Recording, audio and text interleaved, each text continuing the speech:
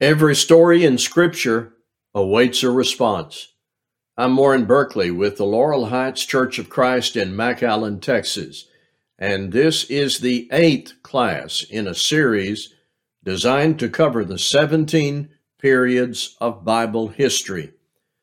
Now, this is not a verse-by-verse analysis. This is a survey of Bible history, where we work through a timeline starting with Genesis and moving all the way toward Revelation. The purpose is to have the big picture well in mind. This will help us in all of our Bible study and all of our Bible reading efforts. Briefly, let's revisit previous studies. Class number 1, God's creative work, Adam and Eve's sin, the episode with Cain and Abel, and the genealogical table. This is all from the first 5 chapters in Genesis. Class number 2, Noah and the flood. We read about the causes of the flood, the instructions God gave to Noah, the flood itself, and the aftermath. Class number 3, the Tower of Babel, which explains the expansion God wanted of people into nations spread out. Class number 4, very important, about Abraham, the promises God made to him, and those promises were transmitted or fulfilled through Isaac, Jacob, and Joseph. Class number 5, Moses takes the people out of Egypt, obviously with God's help, out into the desert for their long journey toward the promised land. On that journey, they receive the 10 commandments. What is happening is God is slowly but with purpose fulfilling the promises made to Abraham to build a nation from his descendants and give them a land, and through them the Savior would come to offer blessings for all. Class number 6 was about the Jewish people wandering in the wilderness because of their sin, 40 years. Class number 7, our most recent class, was about Joshua and the conquest, movement into the land. And again, you can see in our review that we are not analyzing verses or digging deep into concepts or bringing up every event. This is a summary approach study through the 17 periods of Bible history. And in this class, I need for us to consider, with our Bibles open, the book of Judges. Many dramatic and intriguing and disappointing narratives are written in the book of Judges. Here's a good place to start in Judges chapter 2. Verses 6 through 10. This is a good summation of what this Old Testament book is about. Have your Bible open to Judges chapter 2, verses 6 through 10.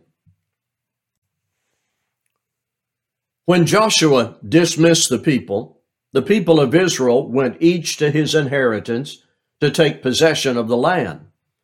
And the people served the Lord all the days of Joshua, and all the days of the elders who outlived Joshua, who had seen all the great work that the Lord had done for Israel. And Joshua, the son of Nun, the servant of the Lord, died at the age of 110 years, and they buried him within the boundaries of his inheritance in Timnath-Heres, in the hill country of Ephraim, north of the mountain of Gash. And all that generation also were gathered to their fathers, and there arose another generation after them who did not know the Lord or the work he had done for Israel. You see how this passage sets the tone, sets the scene for the rest of the book. And if you have studied the book of Judges before this class, you are familiar with this kind of chart that I'm going to put up, showing the cycle of events repeated over and over. You see the chart? I already have it there. There would be a period of peace in a region, and the people would be serving the Lord. They would drift into evil. God would respond with punishment for their good. They would be enslaved by an enemy or oppressor. They would cry out to the Lord for relief, and God would send a judge to that region. Through the work of that judge or warrior, the people would be delivered, peace would be restored. Then, with temptation, the people would fall back into sin again, and the cycle would be repeated. That happened in various regions of the land over and over, and that describes the period of time that covers about 480 years. That's given, that time frame, in 1 Kings chapter 6 and verse 1. It is clear that God's people were broken, yet God was faithful to keep this nation in existence.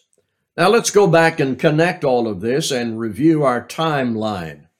You'll notice I have circled the time frame where we are now, the period of Judges. You see before that, creation and the call of Abraham, that involves the promises that were made, taking the people out of Egypt, that's the Exodus, the entrance into Canaan, that would be Joshua, the conquest completed. Now we are after Joshua, and we are into this period of time called the Judges. I believe anytime we drop into the New Testament to study history, it is crucial to know where we are in time, and that's one of the purposes in this course of study. And this timeline graphic starts in the beginning with Genesis and moves linear to the right all the way over to the end of the Old Testament era. If you were with us when we studied Joshua, you will see the words conquest and conquest completed. That era was when God gave the land of Canaan to the Israelites under the leadership of Joshua. Let's remember what that was about, since that is just previous to Judges. Let's remember what that was about. A little about the background will help us in Judges. God promised the descendants of Abraham He would give them the land of Canaan, the promised land.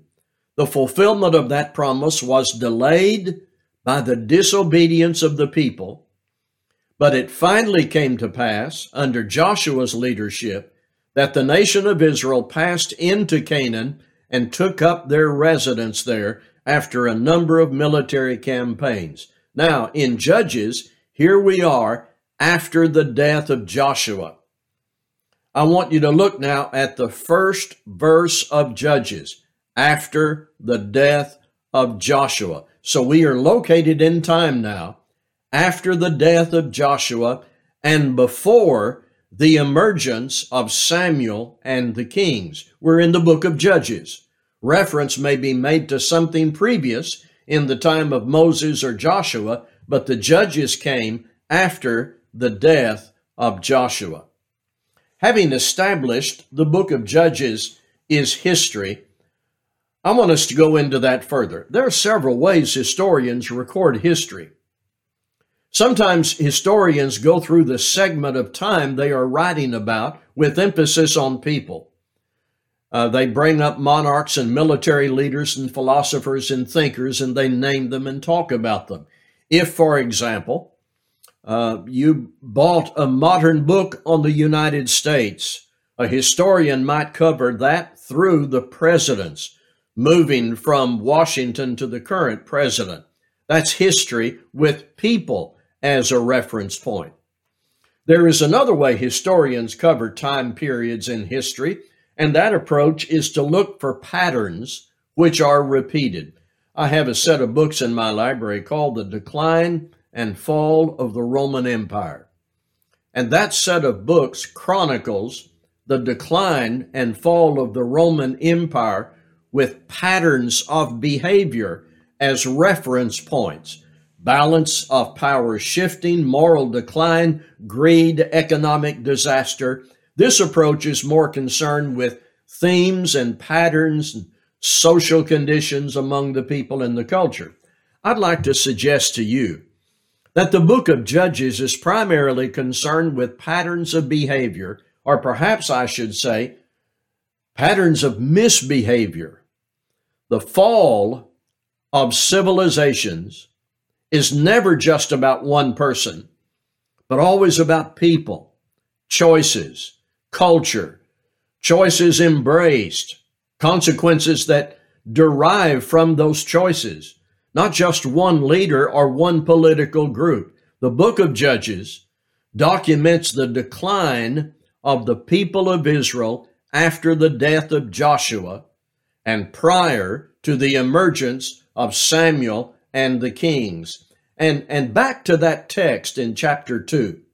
The people turned aside, turned back, became corrupt, and that corruption went in cycles of downfall.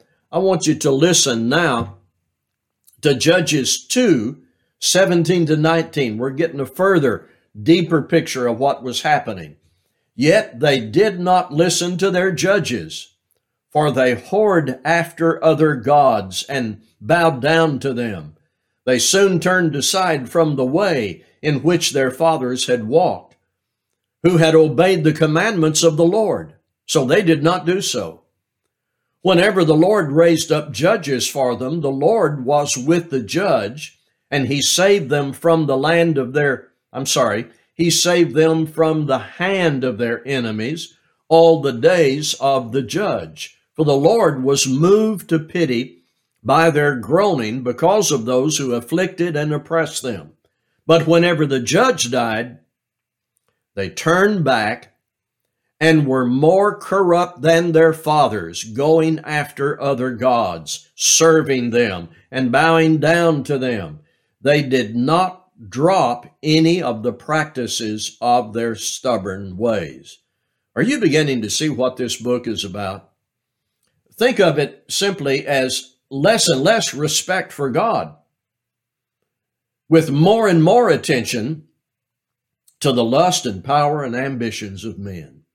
This cycle of decline and delivery will occur over and over throughout the study of Judges. I have two maps we need to review briefly. First, this map is built based on the allocation of the tribes of Israel in the land of Canaan after the conquest under Joshua.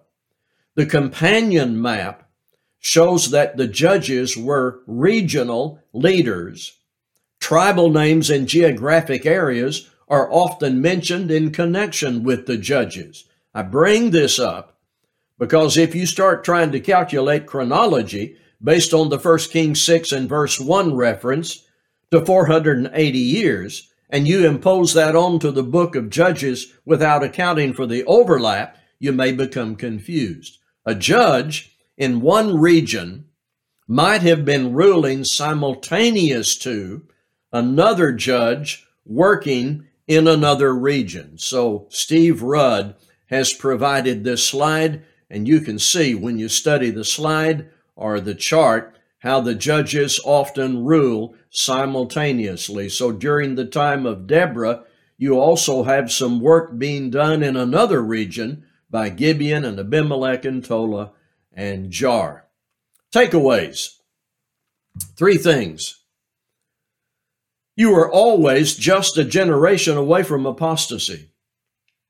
If we don't teach our children and grandchildren the truth of God, or if we teach them, but they are not serious in receiving that teaching, a generation can be lost with only a remnant of faithful. The book of Judges will be for us a warning and a reminder to teach our children and grandchildren and to model the truth we teach them. The book of Judges also exhibits that God is long-suffering. Of course, there is evidence of that long before the book of Judges and after the book of Judges. But in Judges, the truth about God is illustrated over and over. God is inclined in his mercy to appeal to us and wait for us to repent. Not forever, but he is long-suffering, not willing that any should repent. God responds favorably to repentance. If I will renounce my sin and seriously change, God honors that. In Judges, repeated over and over, there is this truth about God that he wants us to repent, and he responds favorably to repentance. I have a quote of the day. This is from Leon Morris and Arthur Kondal in their Tyndale Old Testament commentary on Judges and Ruth. The period of the Judges was of crucial importance in the history of Israel, for it was a period of transition. The nation, which had been welded together from a rabble of slaves and other diverse groups, had entered the Promised Land with high ideals and austere moral standards, and is seen in Judges settling down in an environment dominated by Canaanite culture and religion. Moreover, there was pressure from the surrounding countries of an occasional nature, but sometimes strong. Israel was shaped by these factors, and the future course of her history was, in measure, determined by the events of these two vital centuries. The book of Judges. Look over, please, the book of Judges. It is number 8 in the 17 periods of Bible history. Next, we'll talk about Saul, David, and Solomon. And here's where we are now in the Old Testament. We are just completing that section that is covered in the books of Judges and Ruth. Thank you for being with us.